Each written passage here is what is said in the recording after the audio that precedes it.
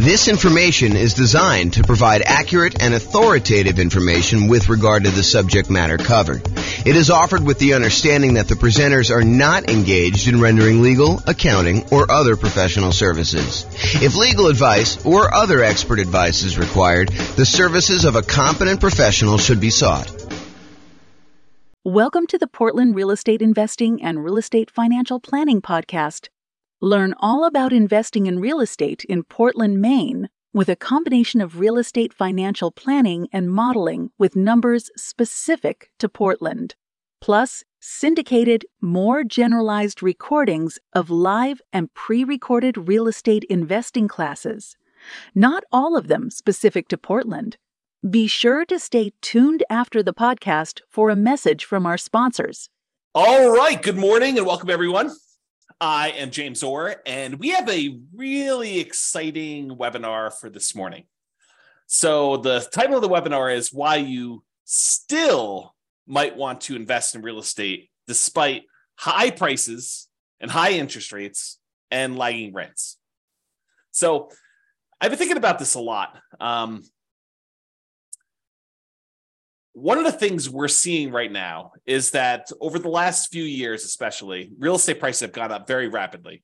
But then in order to curb inflation, the Federal Reserve has decided to significantly raise interest rates. And so interest rates are way up on prices that were already very high.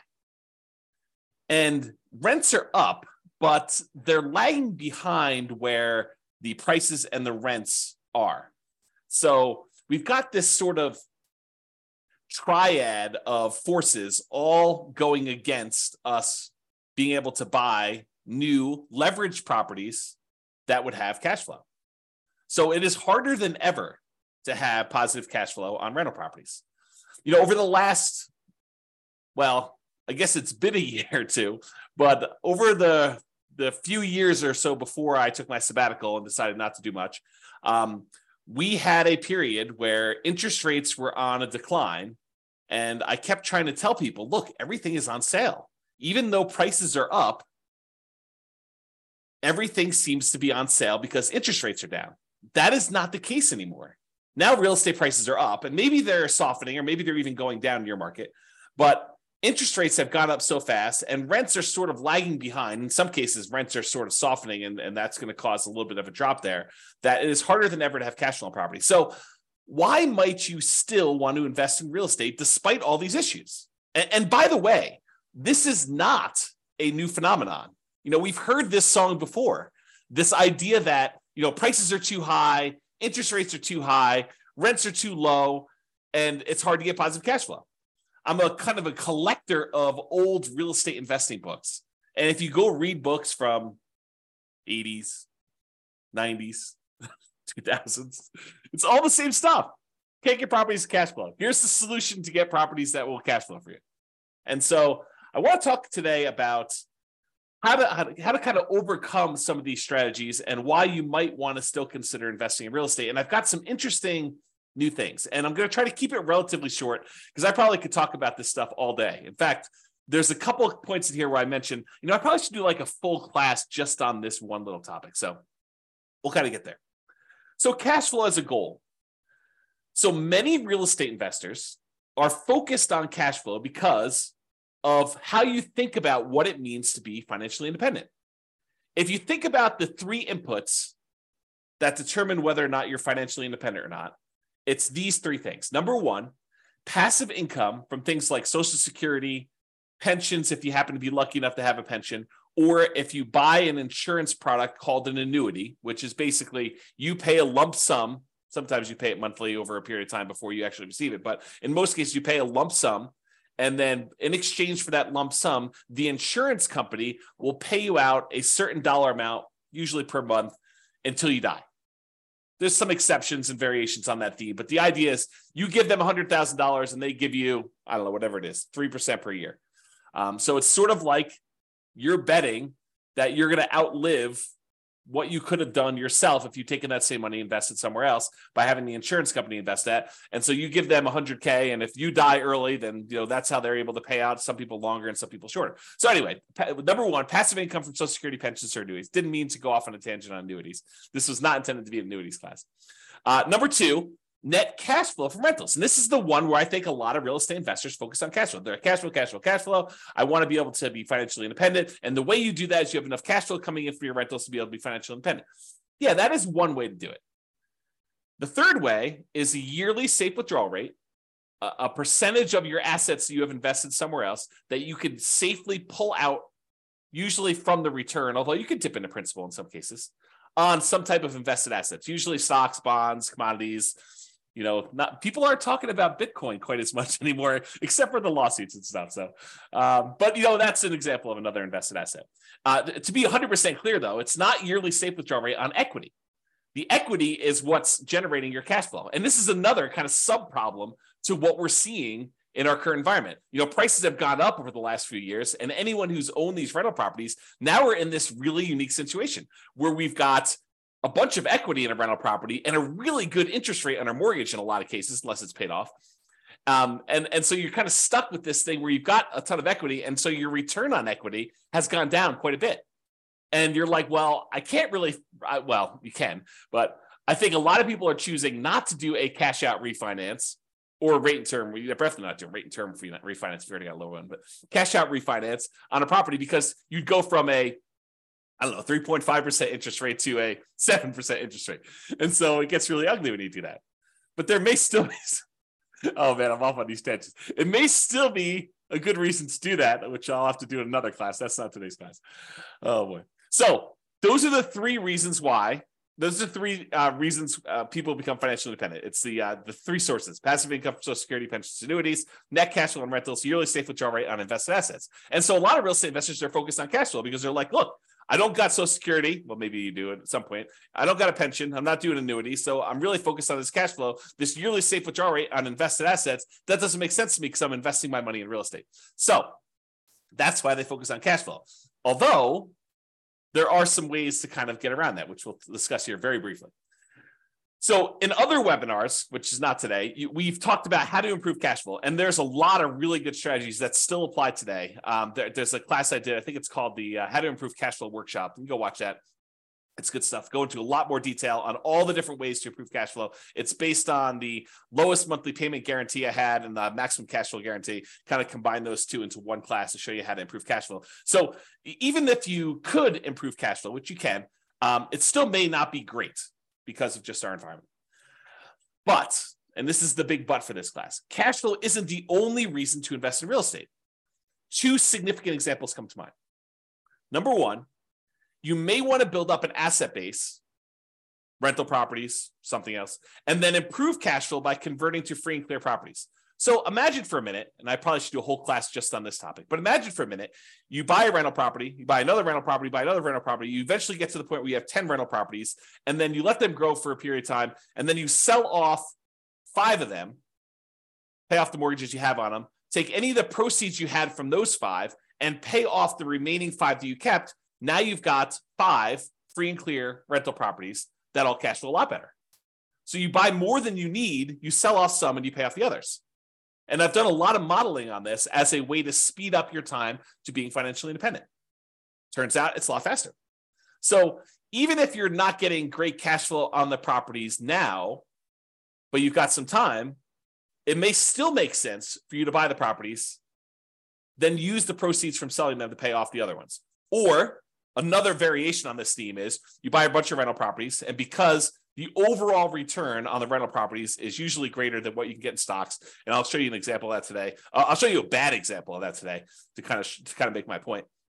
But then you could have all these rental properties, and then as they grow over time, you could then take all those, sell off all of them, not just part of them to pay off the other ones, but sell off all of them, take that money and invest in something else like stocks, bonds, annuities, whatever you're going to do. And then you could use a yearly safe withdrawal rate on those invested assets, on the stocks then. So you kind of use your real estate as a kind of like booster rocket to get you where you want to go with a certain net worth.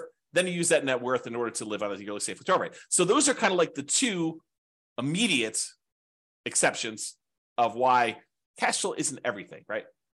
So let's discuss building up assets and why specifically the first $100,000, acquiring the first $100,000 is the hardest. And then we'll return to real estate for building up your asset base. And for those of you that stick around to the end, I got some brand new stuff that I did yesterday, which I will share with you, which is crazy. I think it's going to blow your mind. It has to do with free and clear rental properties, buying properties for all cash, which I think a lot of people are like, that doesn't make sense. It takes so long and everything else. Well, not so fast. Not so fast on that one. Okay. All right. So here's a quote from Janet Lowe from, I think it's a book, Damn Right, Behind the Scenes with Berkshire Hathaway billionaire Charlie Munger. Charlie Munger, I think, is worth like $2.4 billion, something like that.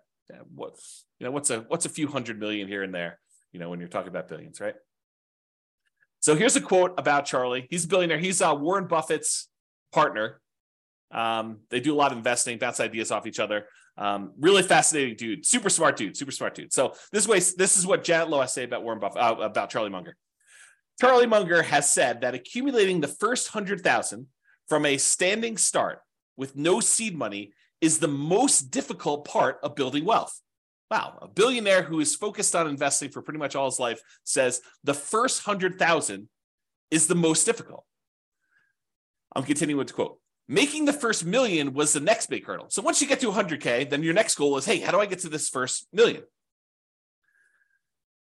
Continue with the quote. To do that, a person must consistently underspend his income. Getting wealthy, he explains, is like rolling a snowball. It helps us start at the top of a long hill, start early, and try to roll that snowball for a very long time. So not practical advice. I mean, really good advice, but not practical in the sense that, how do you do it? So let's continue on. So here's an actual quote from Charlie about the same concept. He says, quote, the first 100,000 is a bitch, but you got to do it. I don't care what you have to do. If it means walking everywhere and not eating anything that wasn't purchased with a coupon, find a way to get your hands on $100,000. After that, you can ease off the gas a little bit. So again, not super practical yet, which we'll get to, but still super interesting. All right. So here is a chart showing how long it takes to save up for your first $100,000. And I've assumed a couple things with this. Now I'll go over my assumptions. I think it's important. The first thing is I assumed you're saving $10,000 a year. And, to kind of use Charlie Munger's quote, got to do whatever you have to do in order to save up that first 100K. And if it means scrimping and saving and, eating ramen noodles, doing whatever you have to do, got to do that. So I've assumed you're saving $10,000 per year, and I've assumed you're getting 7% interest on your money. So you're investing in stocks or something like that, and you're able to get 7%, which I don't think is like incredibly difficult over a long period of time. In any given month, it's hard to hit that number, but over a long period of time, I think 7% seems really reasonable. I've also assumed that you don't save this monthly. Basically, at the end of the year, you save up 10K and you invest that. So you'll notice there's no interest earned on the money in the first year. Basically, you deposit 10K and you have $10,000 at the end of year one.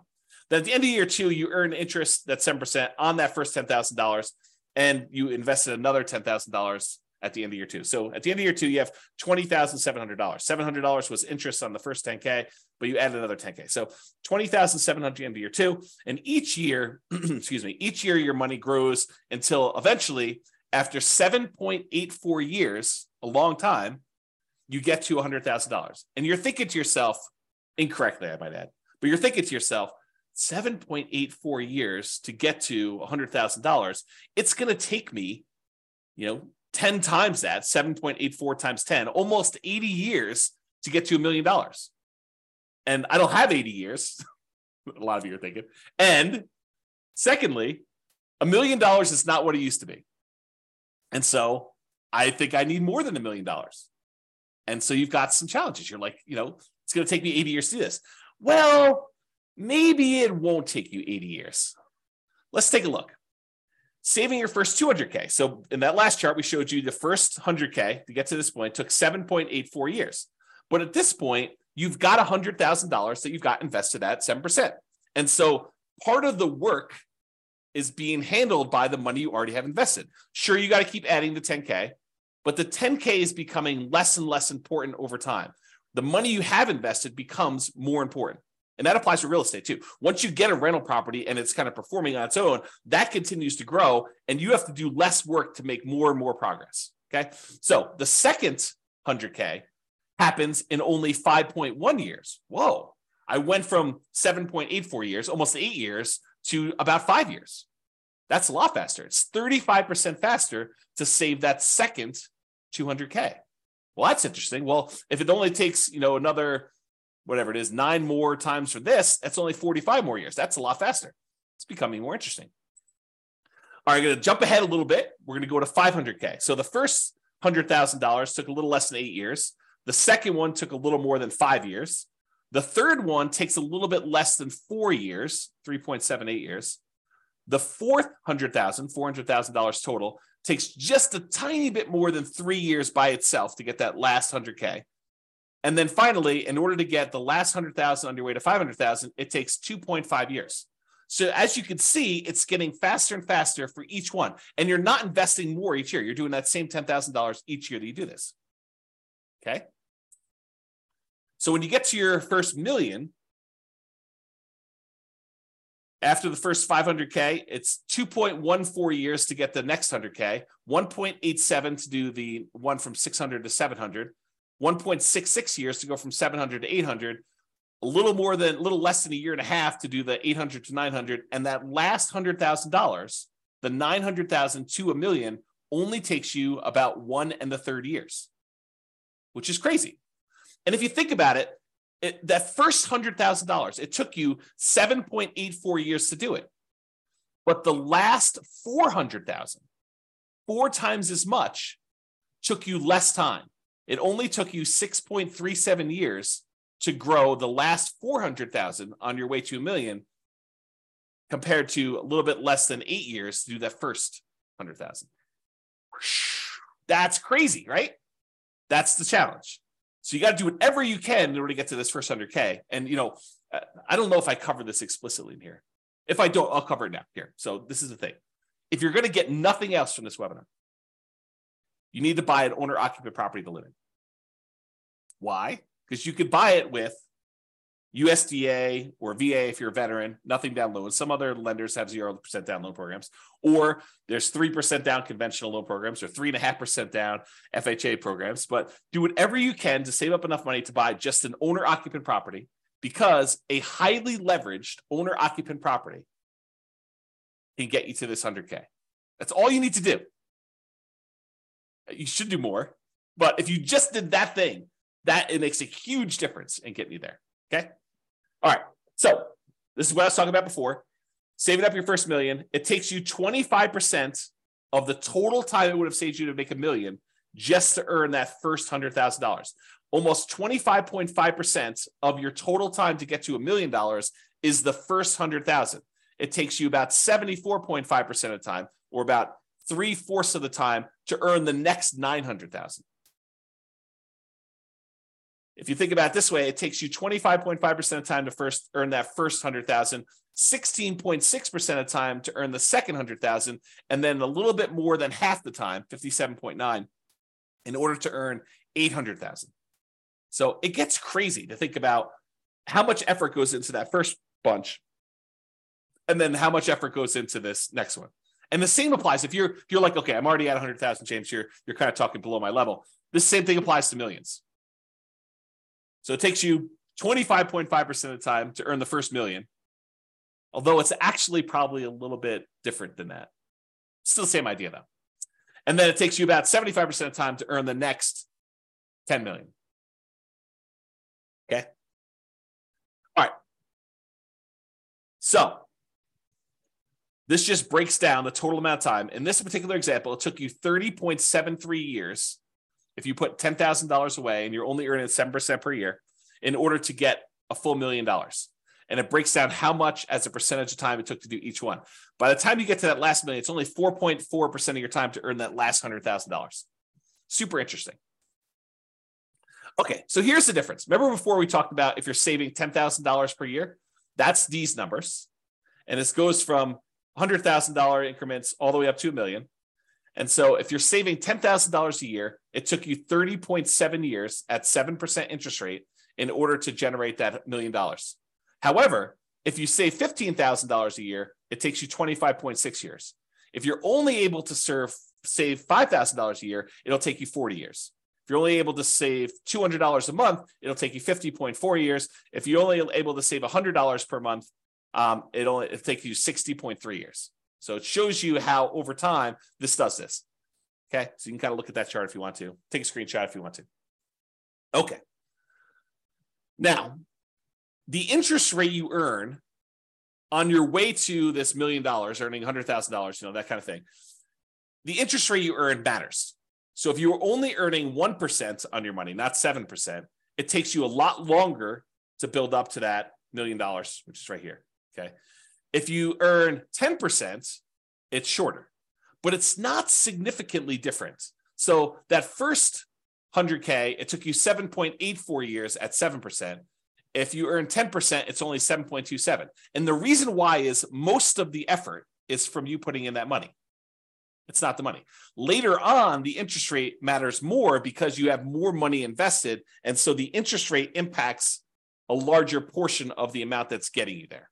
Okay. So you look at that. And you'll notice here that I only go to 12%. But leveraged real estate's probably not 7% per year. And it's probably higher than that 12%. Now, it could be less, depending on which property you pick. It's not like this is automatic and a give me. But it's usually higher than 7% when you account for all the different areas of return when you buy real estate, not just cash flow. We're not talking about 7% cash on cash return.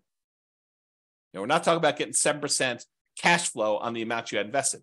We're talking about the overall return you get from the tendency for properties to increase over time from inflation, which we often call appreciation. Properties going up in value over a very long period of time, like any given month, like this next year, property values can decline. In the next 5 years, property values can decline. But over a very long period of time, typically what happens to property values is they go up with inflation. It costs more to build the properties. It costs more in labor to build the properties. And so what tends to happen is property values overall as a whole tend to go up with inflation over time. Okay. Sometimes a little faster, sometimes a little slower. Sometimes they have significant uptrends over like the last few years. Sometimes they have significant downtrends like we did in 2008, 2009, that kind of period. Okay. But overall, long period of time, properties tend to appreciate over time. So that's one area. Cash flow, which we talked about, which, right now might actually even be negative. Depending on what market you're in, you might actually see negative cash flow. If you put down 5%, put down 20% in a property, the more you put down, the more likely you are to have positive cash flow on a property. If you bought a property free and clear without a mortgage at all, you're very likely to have positive cash flow on that rental property. If you put down more, if you put down less, you're more and more likely to have negative cash flow. Plus the return you get from paying down the loan on the property. Part of the monthly payment you make on a normal amortizing loan, 15-year loan, 30-year loan, 40-year loan, any of those amortizing loans that pay themselves off over a certain period of time, like a 15-year loan pays itself off over 15 years, 30-year loan pays itself off over 30 years. But I actually have a typo here. Let me make a correction. It says department pay down instead of debt pay down. Make a note. So debt pay down, the return you get from paying down a loan, that little amount of money in the beginning that pays down how much you owe, the principal on the loan, that increases over time. And the amount you make from that is also a return.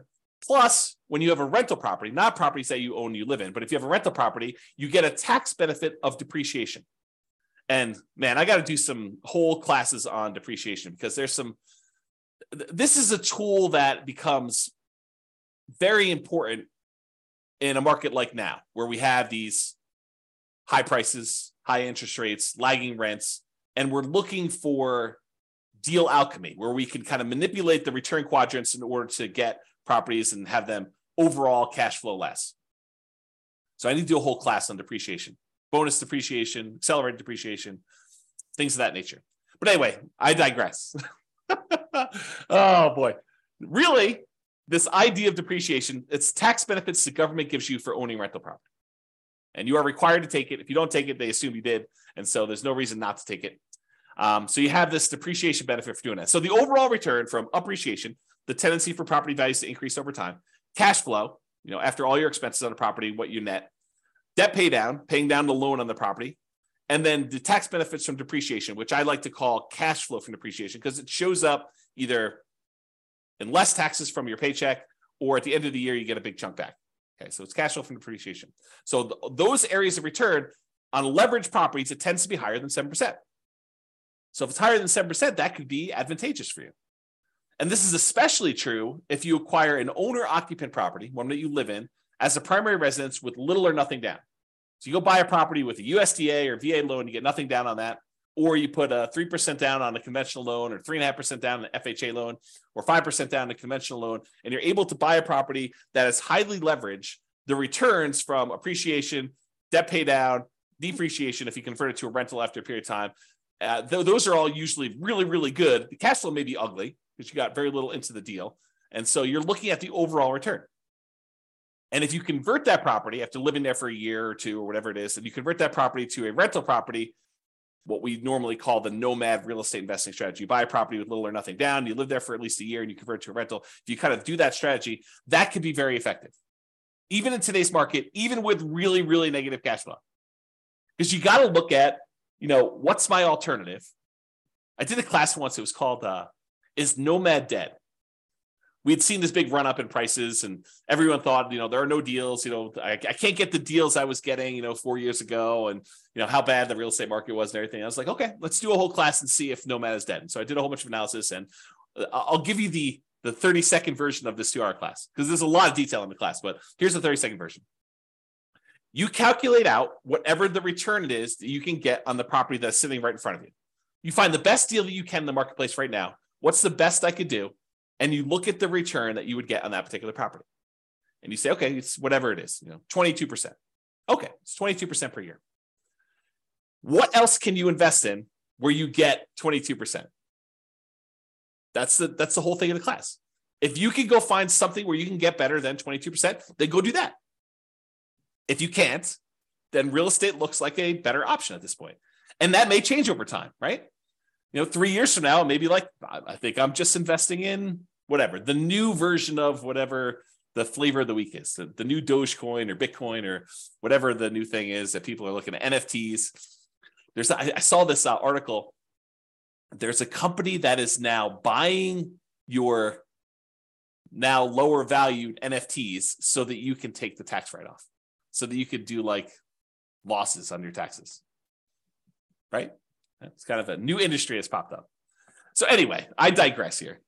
The point is this idea that you look at an investment and you see the return that you can get on it, and you decide, is this for me? Yes or no? Right now it is, or right now it isn't.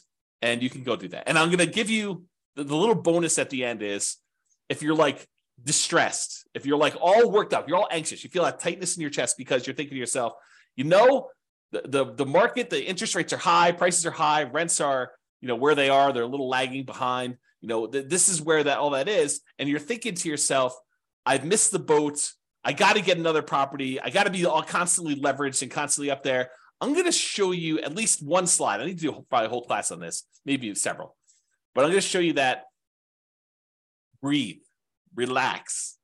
Even if you have to save up your money for another year or two and wait, it's not the end of the world. Chill out. But if you're like, hey, look, there's an investment in front of me, it makes sense to me, I'm going to do it, that sounds good. And you still might want to do that because of what I'm about to show you. Okay. So this is what I would consider a particularly bad property, right? It's I'll jump right to the bad spot. It's negative $8,000 a year in cash flow. Now you are buying it with 5% down, so you got very little money in the deal, but it's ugly. I mean, who wants to put out, whatever it is, almost $700 a month in negative cash flow?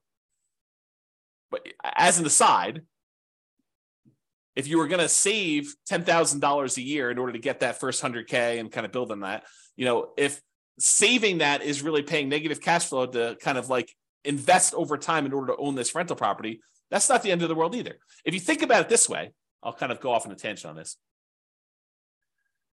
If you had put enough down, this thing would have positive cash flow. But you chose to put a little down, and now you're choosing to take some money each month and paying the negative cash flow. Really, you're just paying the mortgage payment. You're not getting enough in to do it, so you have to supplement it. But you're paying that negative cash flow over time. It's sort of like you're able to make an investment in this rental property over time. You are investing a little bit of money each month in the form of negative cash flow as additional down payment that you didn't make elsewhere. Right? I mean, isn't that what you're doing? You could have put more down if you had, whatever this property is. I don't even know, $500,000. You could have put $500,000 down. It would have had positive cash flow from day one. Could have put probably $250,000 down, had 50% mortgage on the property, and it probably would have positive cash flow.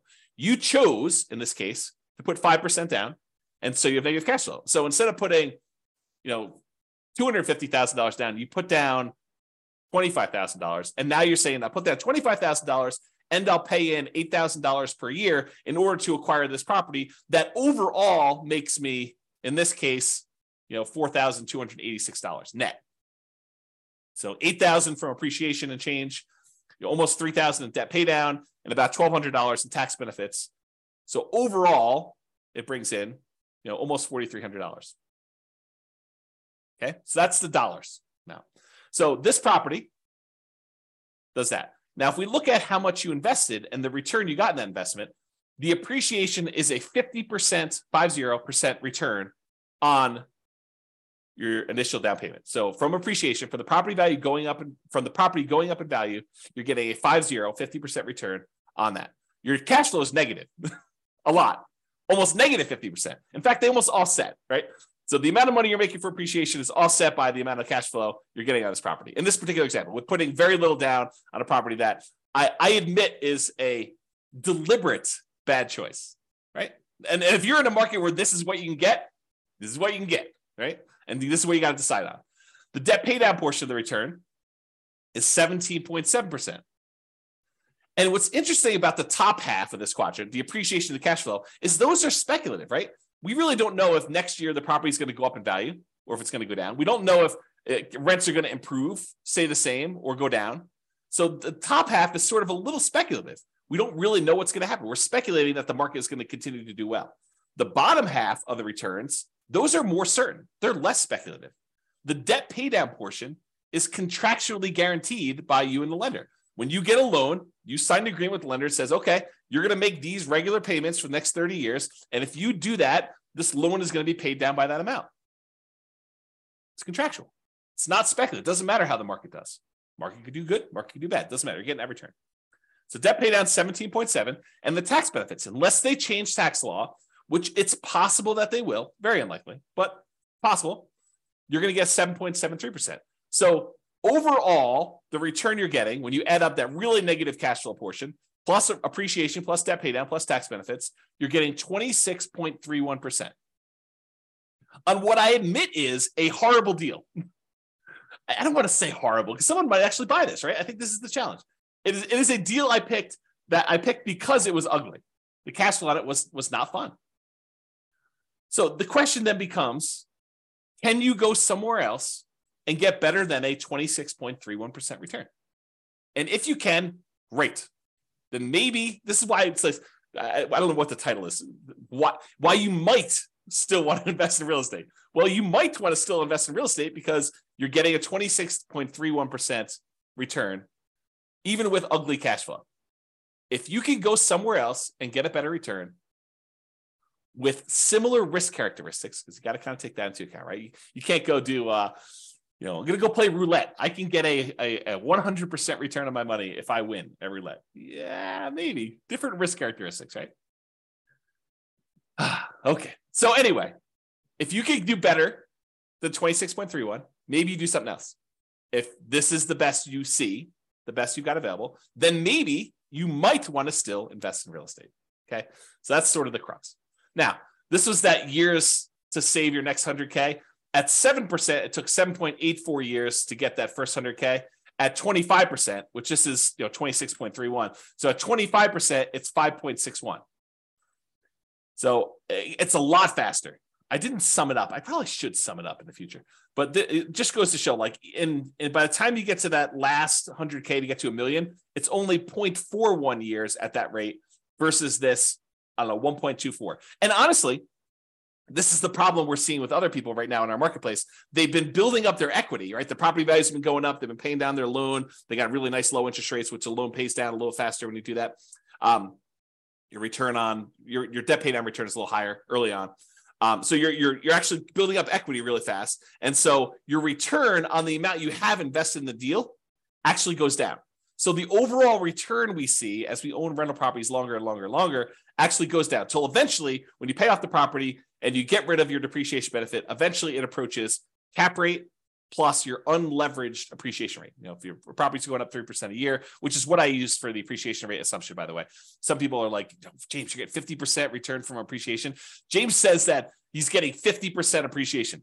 No, I didn't say I'm getting 50% appreciation. I'm getting 3% appreciation, which seems very reasonable over a long period of time, especially considering the last few years. But 3% over a long period of time, it turns out the return from getting 3% appreciation is 50% when you only put 5% down and you have 1% in closing costs. Okay. I got distracted. I don't know where I was, but the idea here is you've got this good return that you're seeing and it gets you there a lot faster. Man, to be spacey. Okay, here we go.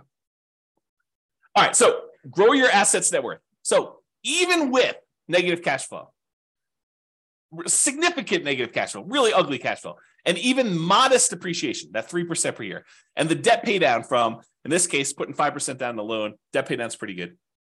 And the tax benefits of owning a rental property, that depreciation benefit, you might be able to get a significantly higher return than you could in something else. Whatever it is you decide you're looking at, stocks, bonds, crypto, NFTs, whatever you're doing.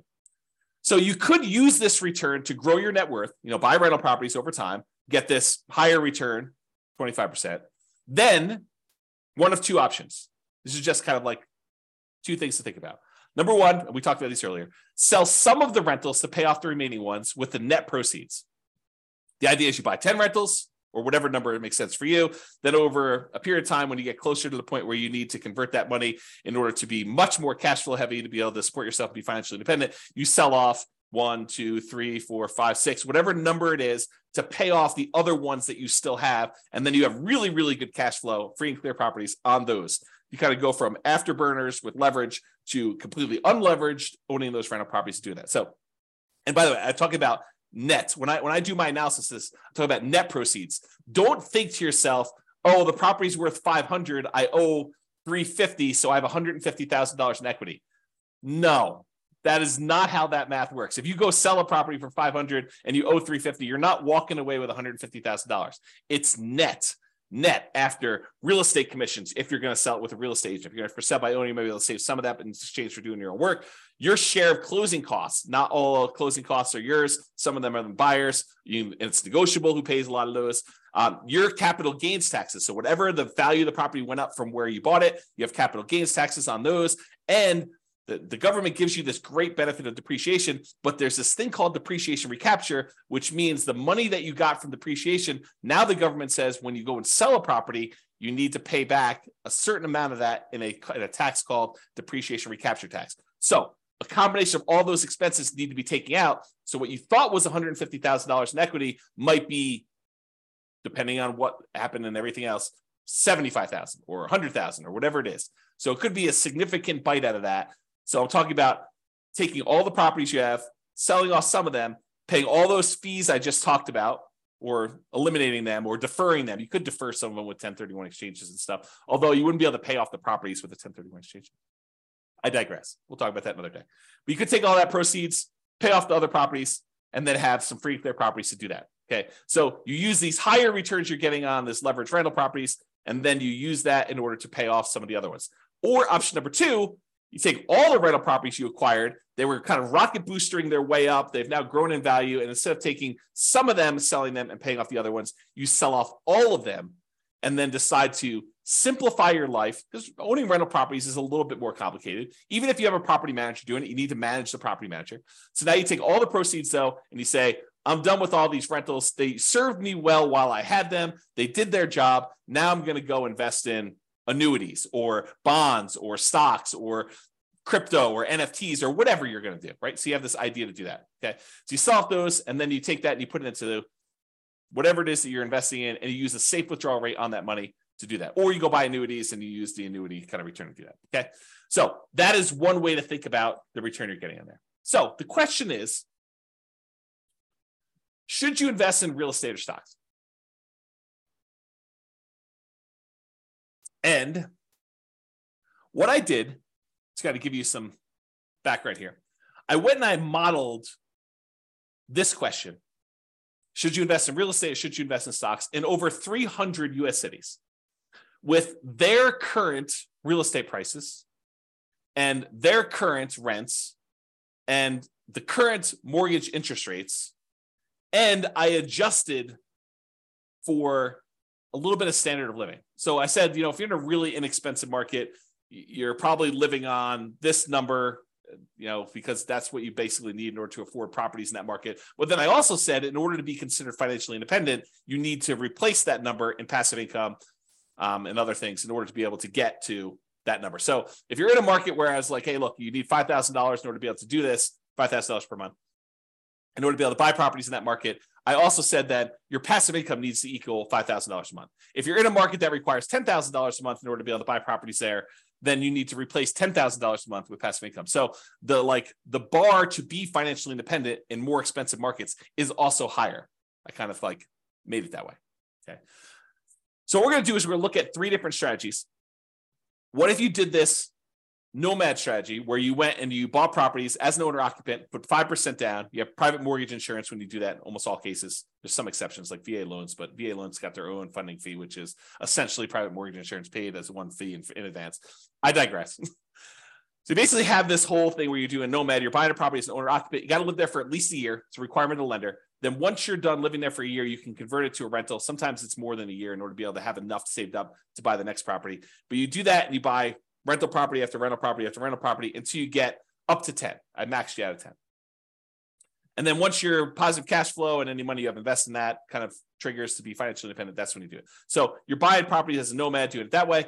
I also modeled you doing 20% down. You're like, look, James, I'm not messing around with moving into properties and living there for a year. It sounds horrible to move 10 times. Okay, no problem. I will show you the math for doing 20% down, non-owner occupant. You don't have to move into the properties. I think I assumed that you bought a property to live in first, and then you did 20% down. Maybe I didn't. I did both, but I don't know what I did in the presentation. So I just assume you're buying 20% down, non-owner occupant properties where you're not moving in, you're just buying rentals with 20% down. And then I also did the same thing where you do 25% down. Okay. So what are the results? Well, let's look at Nomad first. When you do Nomad versus investing in only stocks, you don't buy any properties, you rent yourself and you only buy stocks. Doing Nomad at a 305 markets, doing Nomad is better in 220 of the cities. Doing stocks is only better in 31 of the cities. And in 54 cities, it didn't make any difference at all. They were basically the same. I'm going to pause for dramatic effect. Take a drink. In other words, this question of, should I do real estate? Should I invest in stocks? If you do the Nomad strategy, put 5% down, move into the property, live there for a year, convert that property to a rental and repeat the process, it is better to do that strategy than to just invest in stocks in 220 of the 305 cities. In 31 cities, it is better to have done stocks. Faster to be financially independent. This is speed to financial independence. And in 54 cities, it made no difference. And here is each dot shows you a different city. And the difference is how many months better was it? Not how many months it took, but how many months better was it? And the red dots are all the ones where it was better to do Nomad by that number of months. So, and I did it based on price of market. So I want to show you, look, in more expensive markets, is it always better to do Nomad, or less expensive markets always better to do Nomad? But so for example, right here, this dot shows you that the properties in this particular market happen to be in the $130,000 range. And it is almost 400 months or almost 500 months better to do Nomad than to invest in stocks. With this green one, $150,000 market, it was probably about, 180 months better for you to do stocks than it was to do Nomad. So a lot fewer green dots, where it's better to do stocks, a lot more red dots. And I want to point out that sometimes it's significantly better, not just like a year better, but sometimes significantly better in terms of months in order to do Nomad than to do stocks. Kind of fascinating, right? All right. What about net worth? You have a higher net worth after 40 years in 275 cities doing Nomad than doing stocks. You have a higher net worth doing stocks in only 30 cities. And there was 0 where you had no difference at all. Okay. So, there's basically 30 cities where it would have been better for you to do stocks in terms of net worth, not time to financial independence. Financial independence was one before. And so this shows you the difference in net worth. In this case, the green one's Nomad. So the ones, the higher you are away from 0, the bigger the difference in net worth is difference in net worth. And the red ones show you the ones where are stocks. And those are relatively small better. So it's like, yeah, they're better at 40 years, but not that much better. Like there's sometimes when Nomad is a lot better. And so you got to look at this. Okay. Is this helpful for anybody? You guys want to let me know? That'd be great. Because I like this stuff and I'd like to do more classes on this content if you guys are interested. So let me know in the chat box, if you could, for those that are not sleeping. Okay. Yeah, see, people love it. That's awesome. Thank you. Appreciate that. All right, 20% down. So we did Nomad before. Now we're going to compare 20% down to investing in stocks. So if you're going to do 20% down, and this time you're not moving into properties, you're just buying non-owner occupant rental properties. You're like, forget this, dealio where you're moving into properties, James, you're crazy. And no one's going to move into properties. A lot of people do, but I digress. The saying of the day is I digress, because it seems like I'm all over the place today. Okay, in that case, doing 20% down will get you to financial independence faster in 220 cities. It'll get you faster doing just stocks and not doing 20% down rentals in 28 cities. And in 57 cities, it doesn't matter. Okay. And here's how much better getting to financial independence. This is number of months better. All the red dots are, it's better to do 20% down, and it's by this number of months, the distance away from this 0 line. So the distance there. And this is the price point of the houses in that market. So on a 300,000-ish type property, it's like almost 580 months better for you to do whatever this is, 20% down than to do stocks. And here's some green ones to show you the ones where it's better to do stocks than it is to do 20% down rentals. So the overwhelming majority of the time it does this. And and this sort of reminds me, you hear people speak with authority, different real estate forums, online, at real estate investor clubs, wherever you talk to real estate investors. You hear them speak with authority. You always need to do this. It's always better to do rental properties. It's always better to do stocks. It's always better to do whatever. It's much more nuanced than you think, right? I'm showing you that. I'm showing you the data. And could my assumptions be wrong? Absolutely. No doubt. I am not infallible. I do my best to try to make sure my data is accurate. And you can drill down and look at any city, right? Like I've had, in order to be able to show you this chart, I had to do the analysis for 305 cities. Now, this is just me aggregating all the individual analysis and showing you what's going on. So this just goes to show you that you need to do your homework. And if you're in one of these cities, then maybe real estate isn't as good as investing in stocks, right? If you're in any of these cities, though, it turns out it's better. And maybe the assumptions, is it possible? This is like where I just throw everybody under the bus. Is it possible we all buy a whole bunch of real estate and 10 years from now, we have something worse than we saw in 2008 and the real estate market goes to 0? Possible? Maybe. I don't know, right? But who can predict the future? Is it possible that stock market returns from here on out are 0? Maybe. Is it possible stock market returns from here on out are 30% a year? In which case it probably crushes real estate. Is that possible? Sure. I mean, we don't know. We don't know the future. No one can predict that. But I'm showing you based on some very reasonable assumptions. So I show you all my assumptions. You can go look at it, go dig into the city and look. Anyway, I digress. That is the saying of the day. So a lot faster for doing 20% down in a lot of cities, a little slower in others. Higher net worth. You have a higher net worth putting 20% down in 275 cities. You have a higher net worth investing only in stocks in 30 cities, higher than investing 20%. Okay, so 275 to 30. And then here's the net worth difference. Again, there's a lot sometimes with a very significant big difference, a lot of them with little difference, but sometimes it's a really significant difference if you invest in 20% down rentals versus doing that. And one other thing I'll add, when we talked about Nomad, you had to do it in your local marketplace, right? Because you're moving into the properties, you're owner occupying. So if you happen to be in, I don't know, pick any really expensive California city, you have to do it in that marketplace because you're moving in. When you do this 20% down plan and you happen to be in a market where buying properties even with 20% down has really ugly cash flow, you can choose to pick another market. You can go pick a market that has historically better cash flow because you're not living in the properties.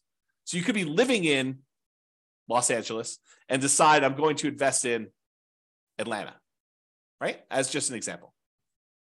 And I didn't model that, right? I modeled it forcing you to invest in your local market with those properties.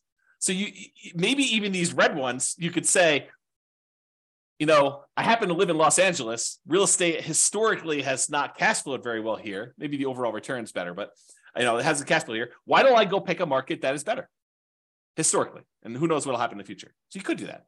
So there's even more to this. There's even more nuance flavor to this. Okay. All right, 25% down. We've I built up. You know what I'm talking about now. 25% now versus stocks. 25% down is better in 228 cities. Investing in stocks would have been better in 26 cities, and in 51 cities, it didn't matter. And this is time to financial independence. So it would have been faster to be financially independent if you put 25% down, bought non-owner occupant rentals in 228 cities. It would have been faster for you to be financially independent if you invested in stocks in 26 cities, and 51, it didn't matter. And then here's that distance, basically how much longer the difference between one and the other. And all the red ones are the 25% down. The green ones are you investing in stocks. And you can kind of look at this. And then higher net worth. You have a higher net worth investing in 25% down rentals in 277 cities. If you only invest in stocks, it was better in 28 cities and 0 with no difference. And then here's the difference in net worth. So sometimes it's really significant difference in net worth. Sometimes it's much, much lower. Okay. Last few slides. This is sort of the bonus content. Bonus content. All right. Claudia said, happy to see you again. Very good information. Awesome. Thank you. Good to see you. All right, cool. Buy rentals for cash. So I already showed you real estate is generally, there's exceptions, but generally faster, better net worth than stocks. Generally faster and also better net worth, because we looked at both those, speed to financial independence and also size of net worth, right? Than stocks. But here's the issue, right? As stated at the beginning of this webinar, prices are way up, interest rates are way up, rents are lagging. So one way to deal with high interest rates is to opt out. And by opt out, I mean don't use mortgages. You got really, really high, ugly mortgages, interest rates. You could say, something, I'm going to pass. I'm just not going to do mortgages. So what that would be is buying properties free and clear. Some people, and I put this in italics, believe that you need to be leveraged with mortgages. Like it's silly to invest in real estate without mortgages to get the benefits of rental properties. And your returns, appreciation, debt pay down, which debt pay down would be 0 if you didn't have mortgage on it, depreciation, those returns get amplified, as does cash flow in whichever direction you are doing, either amplify negative or amplify positive as far as terms of percentage. But they get amplified when you're leveraged. And so you could see their case. I'd rather earn whatever it is, 30, 40% of my money. But sometimes real estate is just a better return, even unleveraged. You get depreciation, you get unleveraged cash flow, and you get appreciation unleveraged. And the combination of what your cap rate is, which is basically your cash flow if you own a free and clear property, what your cap rate is, plus your appreciation, plus that tax benefit, is better than what you'd get investing in stocks. And in those cases, maybe it still makes sense to invest in real estate.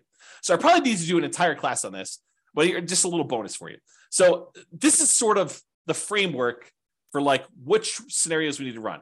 So we need to do a scenario where you do buy an owner occupant property to live in, and one where you say, I'm going to forego buying an owner occupant property to live in, and I just rent myself. So you've got two different groups. And then in each one of those, you need to decide how you're going to invest. whether you're going to do the nomad strategy and keep buying owner-occupant properties and converting them to rentals, or if you're going to do, which I guess doesn't apply if you're renting, but that's the exception. You're going to do nomad, you're going to do that. Or if you're going to buy an owner-occupant property or not buy an owner-occupant property and buy 20% down rentals for the rest of the time, or 25% down rentals for the rest of the time, or pay all cash and not get any mortgages at all and just buy investment properties without mortgages at all. Okay. So those are sort of like the options, right? You either buy an owner occupant or you rent.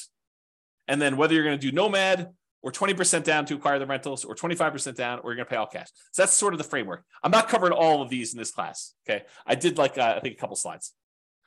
Oops. Okay. So what I'm going to talk about now is I'm just going to do this is much less detail than I did in the previous ones. And I probably need to do like full classes on this. So here it is. So nomad versus owner occupant. So buy an owner occupant property, then do 9 all cash rentals. So we're either going to buy an owner occupant property, live there for a year, convert it to a rental, repeat that process until we get up to 10 rentals, or completely alternative. We're going to say we're going to buy an owner occupant property 5% down. Then we're going to save up our money until we have enough to buy a property free and clear without a mortgage at all. And once we get that property, then we're going to save up and buy another property. But the property we bought has really good cash flow because we don't have a mortgage on it. Okay. So in the baseline nomad model, where we just did nomad, 70 of them in 70 of the cities never quite achieved financial independence. They may have been really close. They may have been at like 90% of the way there to do it, but they never achieved financial independence in 60 years. So I set the timer. I said, look, we're going to model this for 60 years in the future. So it's possible 61 years they actually achieve financial independence. I didn't go out past 60, so I don't know. But at the point where that happened, 70 of these cities did not quite achieve financial independence. They may have been really close. They may have been really far away. We'd have to go look at that individually to see that. But in that case, 70 of them did it. However, if you did that, you buy an owner-occupant property, then you go and save up and buy 9 free and clear properties without mortgages at all. Only 39 of those never achieved financial independence. So it was more effective for you to do this, buy an owner-occupant property, then save up your money and buy a free and clear rental property in 39. It was more effective to do that. Difference between 70 never achieving financial independence versus 39. So more of them achieve financial independence by doing that strategy, which I think blows people's minds. They're like, this is crazy. You're saying that more often you see people be financially independent by doing this free and clear model versus doing highly leveraged real estate? Yep, in that particular case, that's true. Okay, there were 39 where both never achieved financial independence, regardless which scenario they did. So basically the 39 where you never achieve financial independence with this all cash thing, I'm pretty sure those are the same 39 because they probably didn't achieve financial independence when you did nomad either. Okay, moving on. When you own or occupy, then you do 9 all cash rentals. On average, it achieves financial independence almost 2 years faster. What? Say that again, James. What'd you say?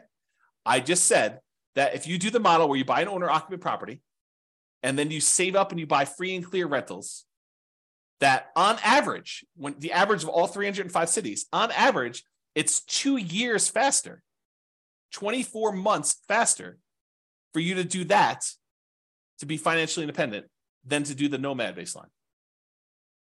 2 years faster to actually do free and clear? Yeah. Now, there are some where free and clear is where the nomad's faster. And there's some where the free and clear is faster. But on average, it's 2 years faster. Craziness. On median's the middlemost number. It's 35 months faster, almost 3 years faster. That's the middlemost number. Now, there is a lot more to this story. There's no way I could do this justice in just this one class. I'll do more classes on this in the future, provided you tell me you want them. If you say, James, this sucks. I don't want to do any more of these. But if you tell me, look, this is super interesting, I do want more of this, then let me know, and I will plan on doing more classes. I could do a deep dive just into this one scenario. Talk about the assumptions, talk about kind of outliers, how this works. We can look at different cities. Okay. So yeah, Nick's like, yeah, please. That's awesome. All right. So here's the chart for this one. So achieving financial independence, it's faster to do the owner-occupy than do 9 all-cash rentals in 177 cities. In 86 cities, it's still faster to do nomad. In 42 cities, it doesn't matter. Interesting. All right. Same idea, except now I'm looking at 20% down or 25% down versus doing one owner occupant, all cash for 9 rentals. So in this one, I put 20% down, doing that non-owner occupant thing versus doing the owner occupant, then buying all cash. So make sure you guys are clear on what I'm saying here. In one model, we are just buying 20% down rental properties. And we did one owner occupant nomad to start with. So we bought a property owner occupant. Then from then on, we put 20% down and bought rental properties. In this other one, we bought an owner occupant property and then we saved up money. And we bought properties all cash, free and clear. In 169 cities, it was better to do the all cash model. Versus in 93 cities, it was better to save 20% down to buy the rentals.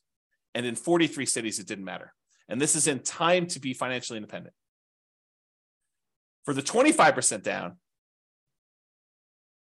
with 25% down in 164 cities, it was better to do free and clear, to pay all cash for properties. It was better to do 25% down in 96 cities, and it made no difference at all in 45 cities. Craziness. All right. Look at that, just on time. Any final questions? Was that helpful for you guys? Did it sort of answer your question as, why might I still want to invest in real estate despite high prices, high interest rates, lagging rents? That was the intent. Kind of give you an expanded view of some more subtlety and nuance to this whole real estate investing question. Cash flow is not everything, and it's not the only approach. Leverage property cash flow. Is that helpful? Any final questions before I let you guys go? No questions? Oh, wait, one question. Awesome. You're very, very welcome. Yes, excellent content. You're very welcome, Nick.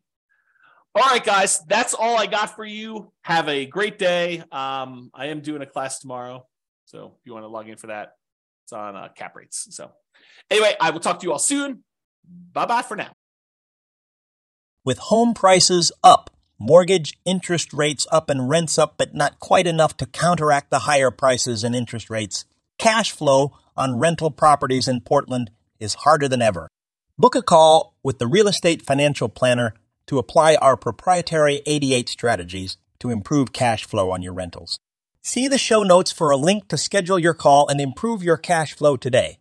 If you're a real estate agent, lender, or professional in Portland that wants to help our real estate investor listeners, consider reaching out to learn about collaboration opportunities with this podcast.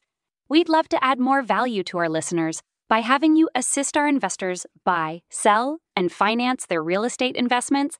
See the show notes to schedule a call to discuss collaboration opportunities.